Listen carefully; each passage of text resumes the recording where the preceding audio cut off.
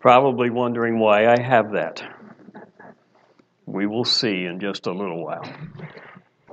We ought to start with prayer this morning. Several things that we should be praying for one another. I think many of you know that Mark Moore lost his dad last night, yesterday, late in the day. So pray with me for the Moore family as we begin this morning, and let's ask God to intervene there.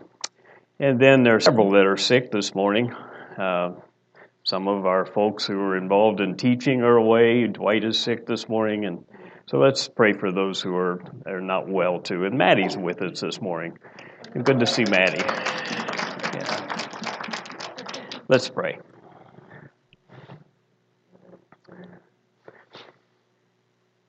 Father, as we come before you, we first want to say again that here we are to worship. You are good in every way. Lord, thank you for grace. Thank you for loving us. Thank you for your patience. Thank you for that great promise that you'll never leave us or forsake us, and so we can be strong and of good courage. Just as you were in Joshua's days, so you are today. And Lord, I pray for Mark and the entire family, Christy, Abby, and for his extended family. Lord, I pray that this will be a time of coming together and not drifting apart. Lord, I know that takes sometimes a miraculous intervention, and we pray for that. Lord, we pray that you intervene and you bring about peace and harmony in a difficult time. Lord, for those who are away not feeling well, we pray that you'd encourage their hearts this morning, that you would just your presence would be real to them, and that they would know your comfort. And for us who are here, Lord, we're looking at your word. We believe it came from you. So would you speak to us through your word, we ask in Christ's name. Amen. You know, I thought it would be good for us this morning to take just a minute and look at a map. Now, you may not be real interested in geography, but part of this passage we're going to look at in Joshua 1, it's kind of necessary to see the picture of where they are and what has happened. So if you see the map before us, you know, we are low tech. I don't have a laser pointer, but I'd like to show you something here. And I brought this stick up, and I don't think I can reach it, so it isn't going to help me. You know, I was going to use it for a pointer. You notice that the bottom where it says Edom, well, below that and to what would be to your left would be Mount Sinai. So after the Exodus, they came across the Red Sea would be to your right, or to your left rather, on that map, and they came across the Red Sea. They ended up down at Sinai. They spent quite a bit of time there while the law was given, the instruction on the tabernacle, and then they wandered north. And below Edom is one of the areas of wilderness where they spent a good deal of time. And then up through the land of Moab. And if you look just above the name of Reuben, you see Mount Nebo.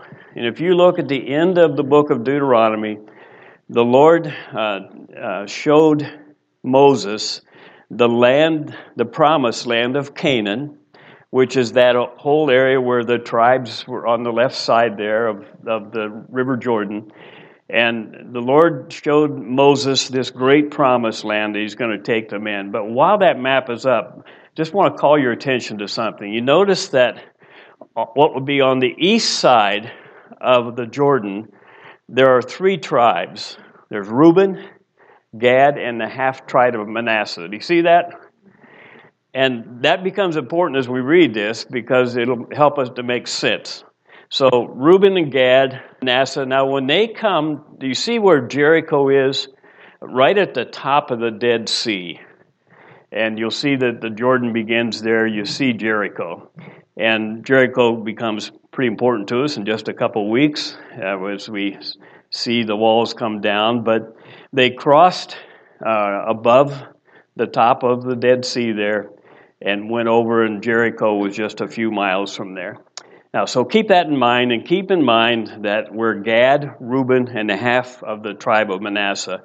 When you hear the 2.5 tribes, the reason was Manasseh was a very large tribe, And so they got space on both sides of the Jordan.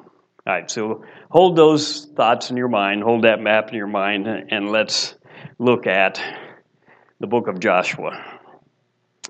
We're on part 2 of possessing our possessions, and we're not going in the land yet. We're still on the east side of Jordan and still preparing, getting ready to go in the land. And if you notice the plains of Moab that were up, you don't need to put it back up, but they were at the bottom end of the Dead Sea. That's where Moses was buried, was somewhere in Moab, and we don't know where. It doesn't tell us exactly where. You know, there's an old spiritual song, and I know you guys can hear this as I read the lyrics. You can hear a great baritone voice singing this song, an old spiritual that said, I looked over Jordan, and what did I see? Coming for to carry me home. A band of angels coming after me, coming for to carry me home. I sometimes up and sometimes down. I know my soul is heaven bound. The lyric says, tell all my friends, if you get there before I do, tell all my friends I am coming too, coming for to carry me home. Swing low, sweet chariot, coming forward. Remember that song? Remember it well? Can you hear what I hear? And of a rich baritone voice singing that song out, and you just kind of are into it. Great sentiment in that song. If you get there before I do, tell all my friends I'm coming to. Isn't that a great sentiment? Great thought. While the sentiment is great, and the assurance of heaven is great, the picture's not right. Because in the picture that the song portrays, going over Jordan, I looked over Jordan, and what did I see? Well, going over Jordan is going to heaven. And going over Jordan isn't going to heaven. Going over Jordan is going into Canaan land, which is the promised land for God's people on earth. It's a land of bread and honey we talked about last week. It's a great place. It's a land of victory. You know, when you begin this letter, and we're going to start at verse 8 in a moment, but repeatedly, the children of Israel are told to meditate on the Word, to get in the Word. And so the thought occurred to me this week, well, Joshua, what Word would he have had? How much would he have had? Well, he'd have had the 5 books of Moses, right? Well, how much would you know about God and what we should do out of the 5 books of Moses? Well, just think about it just a second with me. The book of Genesis. And I like one-word titles for books. Many years ago, somebody told me this, and it stuck with me. But a good one word for Genesis is beginnings. And in Genesis, what do you learn about God? And in verse 8, they're going to be told to meditate on the Word. What can you learn out of Genesis if you stop and meditate on the person of God? A whole lot. Just out of Genesis 1:1. That the Lord created from nothing. In the beginning, God created the heavens and the earth. What can you learn? Can you learn about power? Can you learn about sovereignty? Can you learn about eternity? Can you learn about infinity? Can you learn about creativity?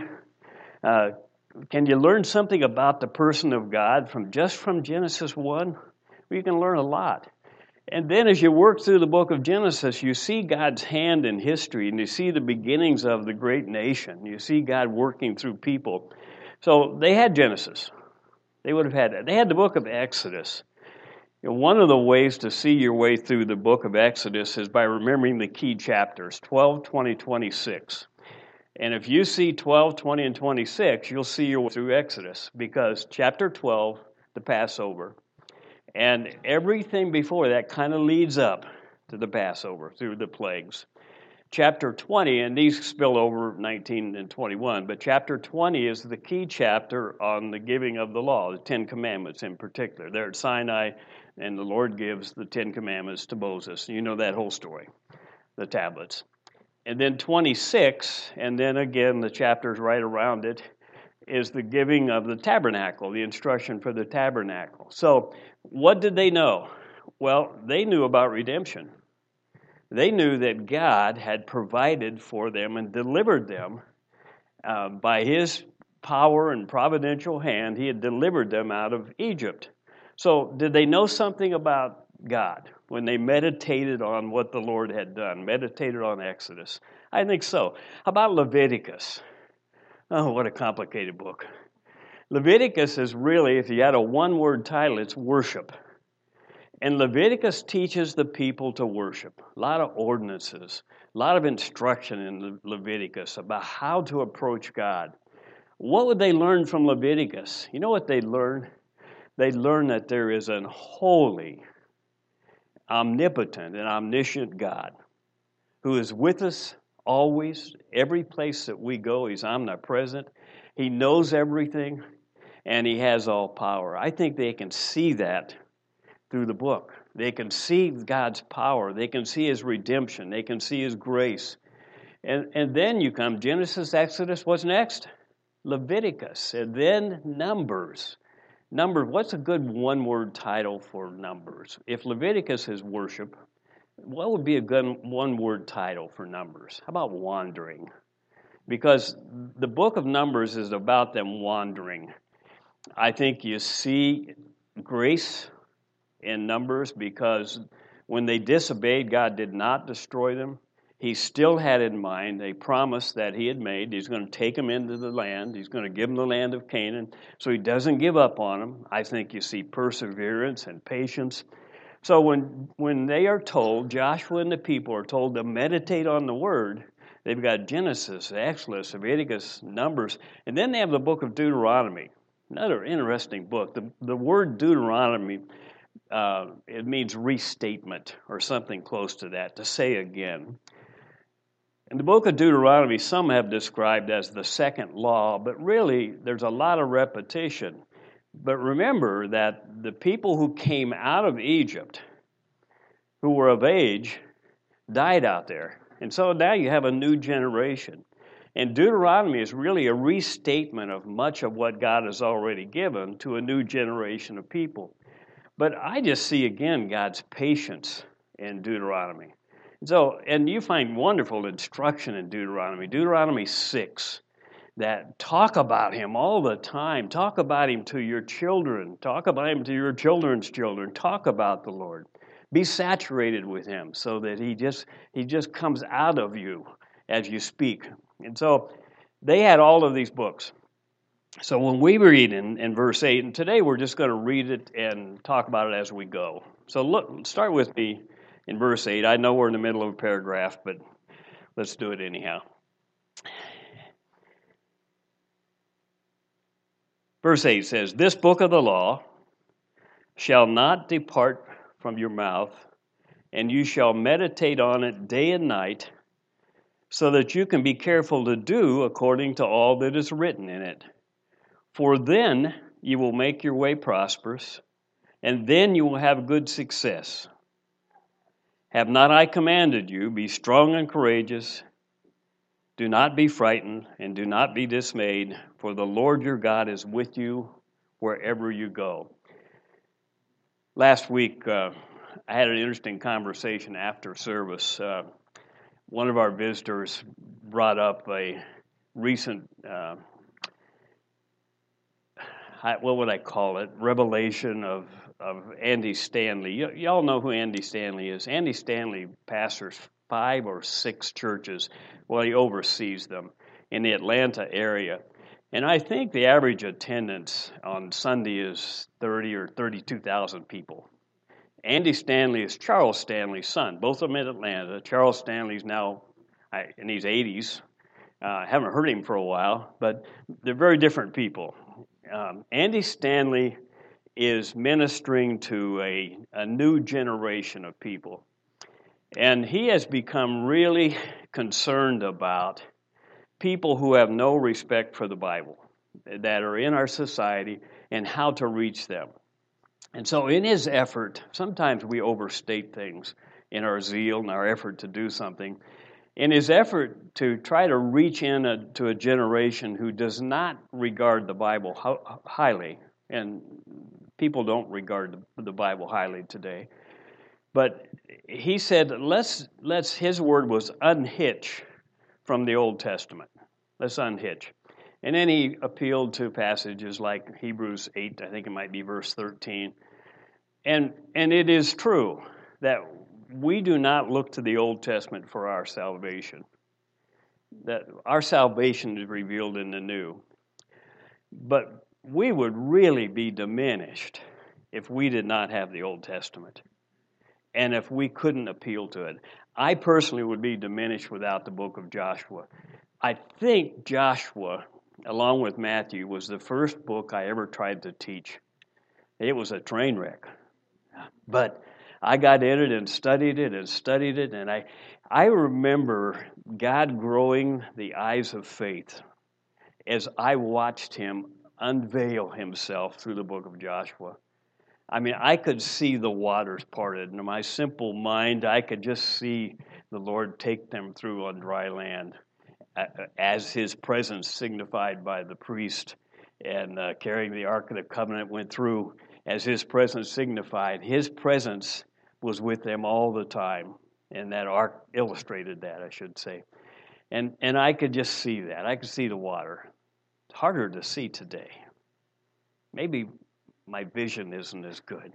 How about the one story that just completely befuddles me is the story of Jericho. And I've said this before, but what a ridiculous plan, military plan, to take a city, isn't it? That's ridiculous.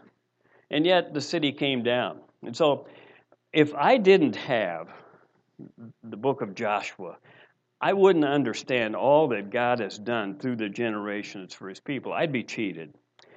Now, I read a good deal of what Andy Stanley says, and let me just say, I understand what he's trying to accomplish, but I think when he said that we're going to unhitch from the Old Testament, that he overspoke. That he probably didn't think that through very carefully, and I suspect in days to come he'll acknowledge that. There's a lot. If you want to read this story, read all about it. Just go online, read it. Anything, put in Andy Stanley's name, and you'll find more than you want to know. You'll find people like John Piper responding. John Piper had an interesting statement that grew out of this. And Piper said, and this is a rough quote, but it's close. He said, "The Bible itself is the greatest evidence for the Bible." In other words, the Bible is self-authenticating. And when I read through the Old Testament, when I read the book of Genesis, for instance, and I see where it all came from, I see the story of creation. I find that is a self-authenticating story. It gives me understanding of what I'm looking at, where it came to be. I see it there in Genesis. I was not raised around the Bible stories.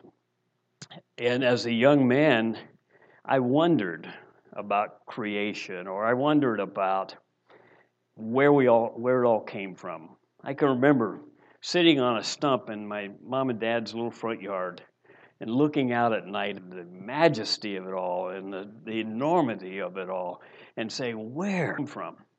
And I didn't know where it came from. And I was taught a little bit, we were in a different day, I was taught a little bit about evolution and that everything came about in a natural way. But there was one hurdle I could never cross, and that is, where did it start?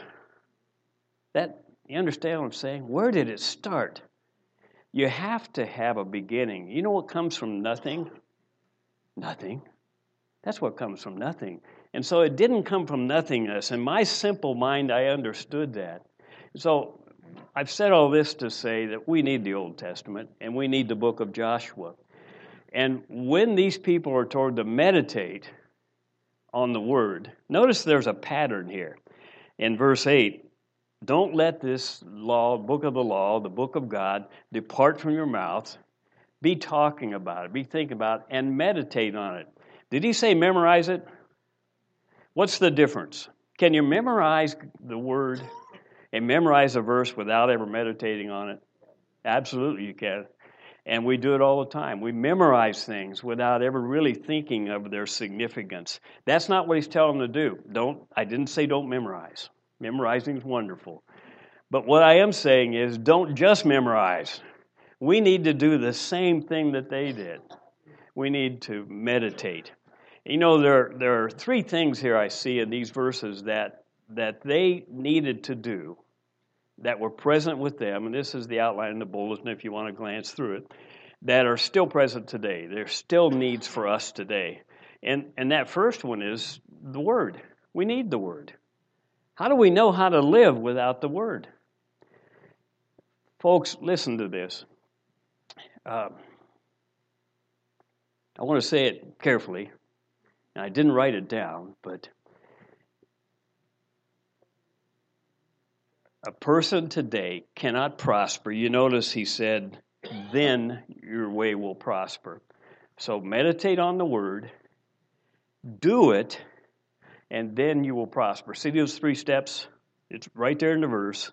Meditate day and night so that you be careful to do it, do what it teaches, and then God will make your way prosperous. There are three steps there. The first one is to meditate. Think about it. Chew on it. Talk about it. Talk about it with your friends.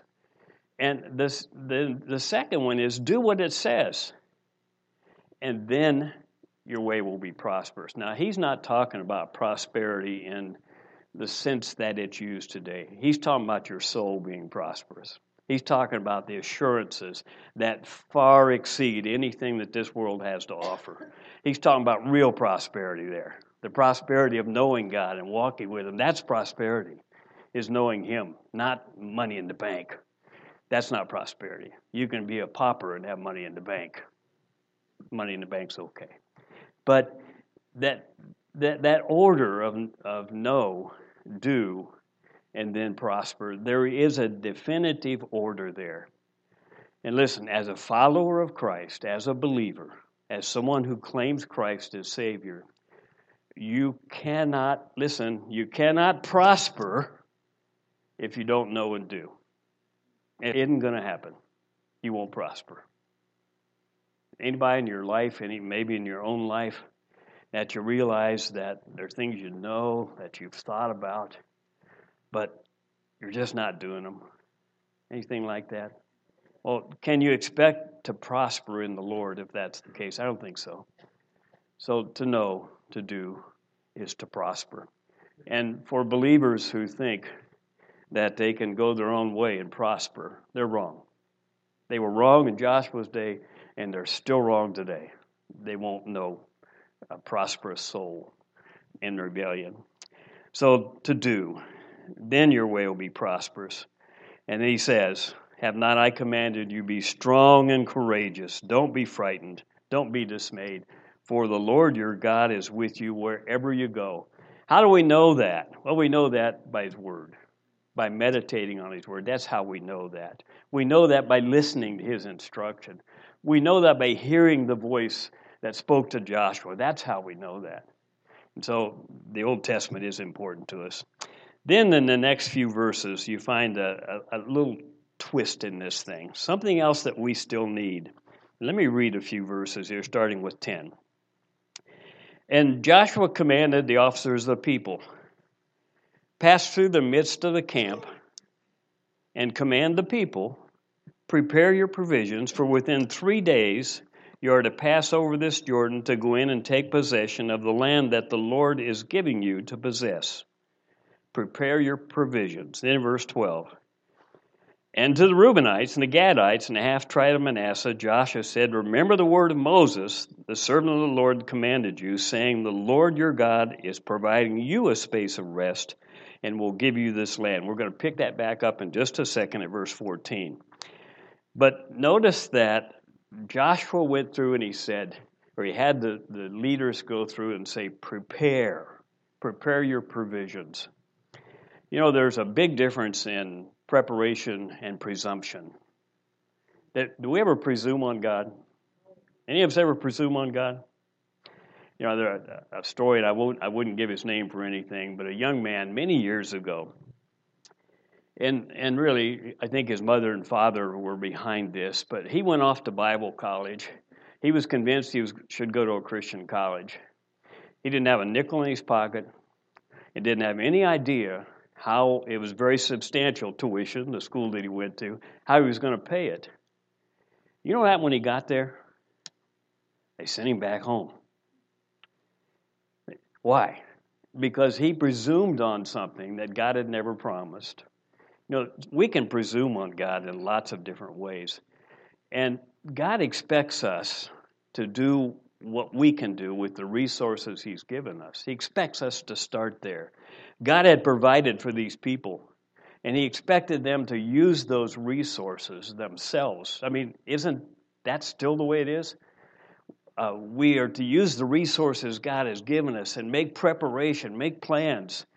And then, if something happens that it's not enough, watch God step in. He'll still make us prosperous. He'll still take care of us.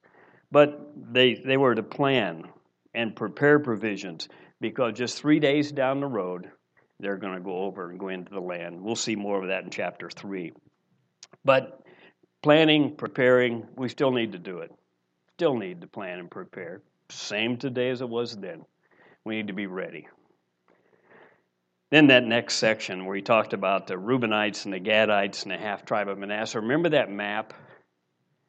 Well, if you remember, they are on the east side of the river. On the east side, they're in the plains of Moab. And Gad, the half-tribe of Manasseh, and the tribe of Reuben, their land was already in front of them. They were in it, basically. Their land is on the east side of the Jordan. And so if they wanted to just stay home, all they had to do was set up their tents, and you can see it there on the map. They could begin to live right where they were because they were in the promised land for them. They were in their land that God had promised them and given them. Moses had already spelled this out.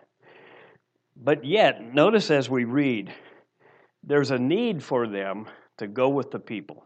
Now, while your mind is on that and you're looking at the map, what would have happened if Israel would have crossed the Jordan and then been defeated by any of the various peoples who lived in the land of Canaan? What would have happened to those 2.5 tribes Transjordan on the other side of Jordan?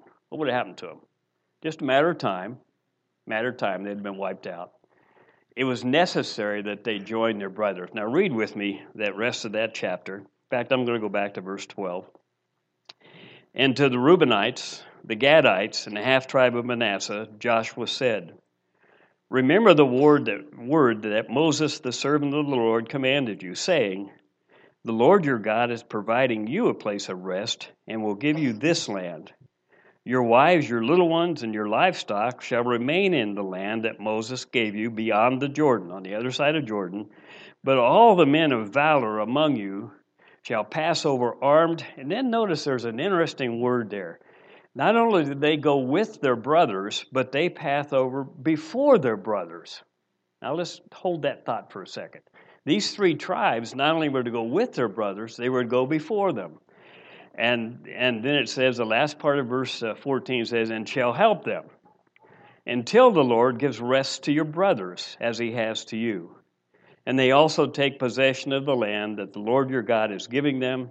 Then you shall return to the land of your possession and shall possess it, the land that Moses, the servant of the Lord, gave you beyond the Jordan toward the sunrise. And they answered Joshua, all that you've said we will do. Just as we obeyed Moses in all things, so will we obey you. Only may the Lord your God be with you as he was with Moses. Whoever rebels against your commandment and disobeys your words, whatever you command him shall be put to death. Only be strong and courageous. All right, so let's go back and think about that for a minute. So these people are in their land. They're already in the land promised them. But he says, don't stay there. Send your soldiers. Let your family stay there. Let them go to the camp. But send your soldiers on ahead with the rest of the army because they need you. But not only go with them, but go before them. Now, why? What a sacrifice. Why would they go before them? What would it say to the people if you saw Manasseh, Gad, and Reuben, if you saw those tribes right out in front of you, and while they didn't even need to go, what would it say to the rest of the people? Do you think it would be a word of encouragement? Do you think? Do you think they'd say, now we've got to go. We've got to charge forward. We've got to go because these people don't even have to, and they're going to help us. So how does that apply today? Do you know that we need one another? Do you know that? Remember 1 Corinthians chapter 12? The ear can't say, because I'm not the eye, I have no need, you have no need of me. It says it something like that. And both are important. The eye's important, the ear's important. If you can see and not hear, you're diminished, aren't you?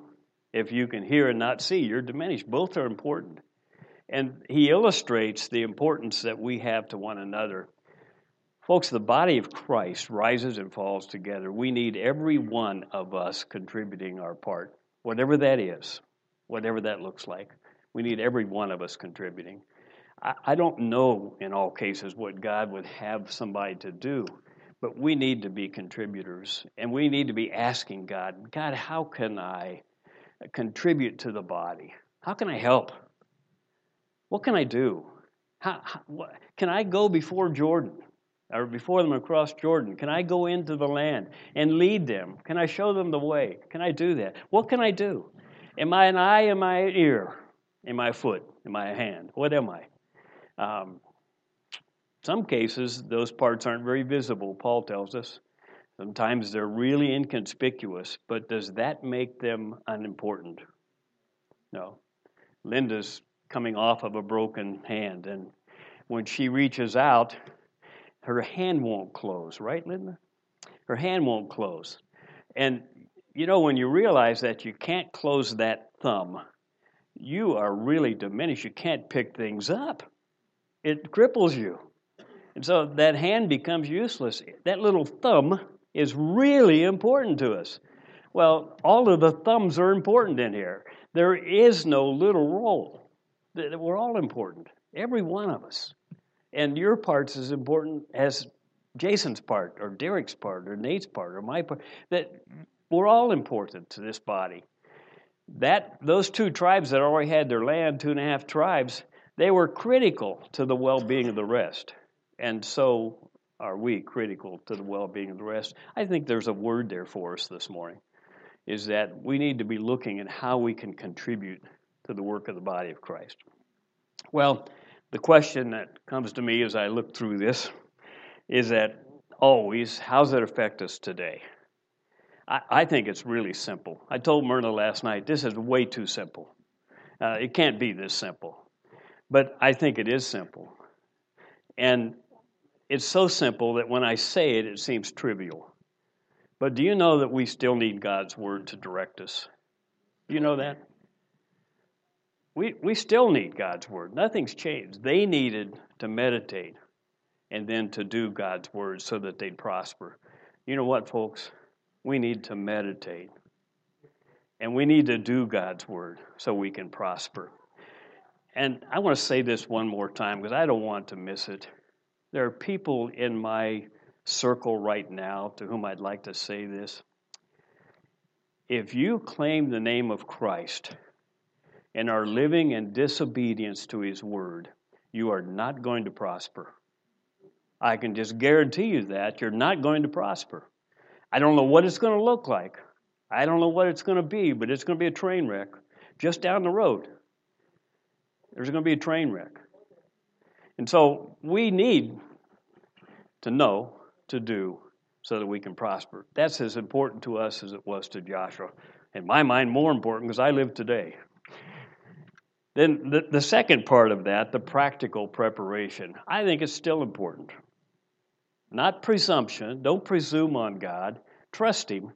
But do everything that's within our power. I think even as a church, this is true. We need to seize the day and do all that the Lord can put into our hearts and minds and do everything humanly possible. Now, we do it while trusting the Lord. I'm not dismissing him at all, but he wants us to plan and prepare day to day.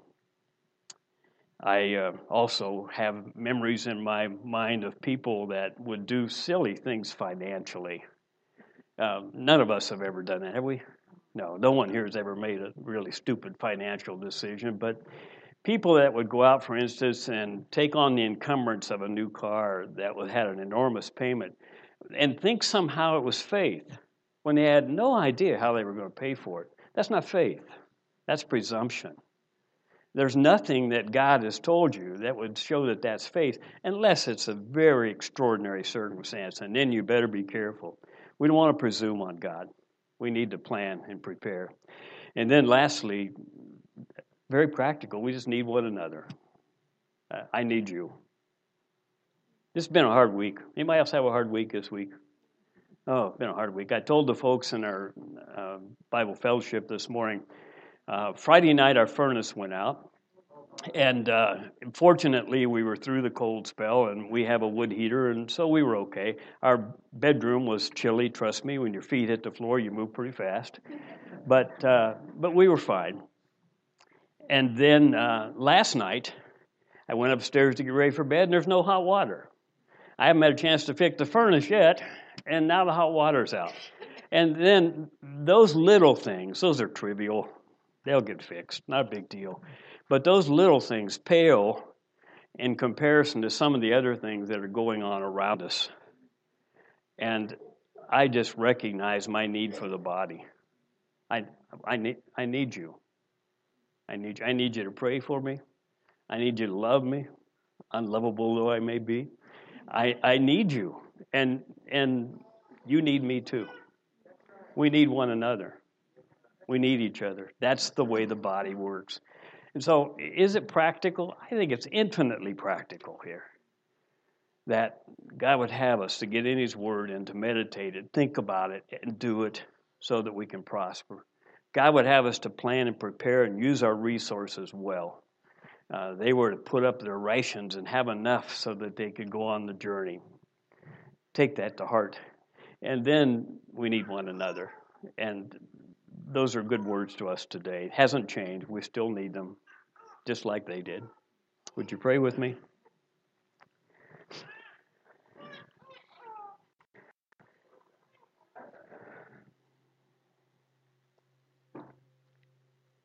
Lord, there is a thought that is,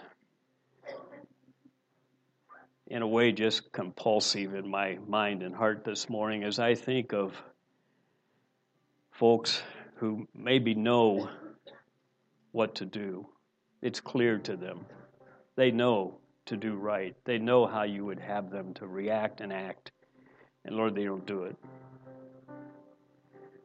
And Lord, because of that, their soul will not prosper. I know it to be true. Father, if there's someone like that this morning who's living in open rebellion to you, or would you just press upon their heart that they need not only to know, but they need to do more than memorize, they need to meditate and to think about you and think about your ways. And then, Lord, they need to surrender their will to you, just as the people of Israel had to surrender to you and follow your plans. So do we. Lord, would you speak to any who would be in that circumstance this morning? This is your time, your work. No words, no matter if they were spoken well, couldn't convince people, but you can, your Spirit can. So do your work in our hearts as we close this morning. Thank you, Lord, for the story of Joshua. Thank you that we see the promise that you'll be with us, that we can be strong and courageous because you're always with us. Thank you for that. Thank you for these people. And now, Lord, do your work. Whatever it is you want to do in each of us, we pray in Christ's name. Amen. Please stand and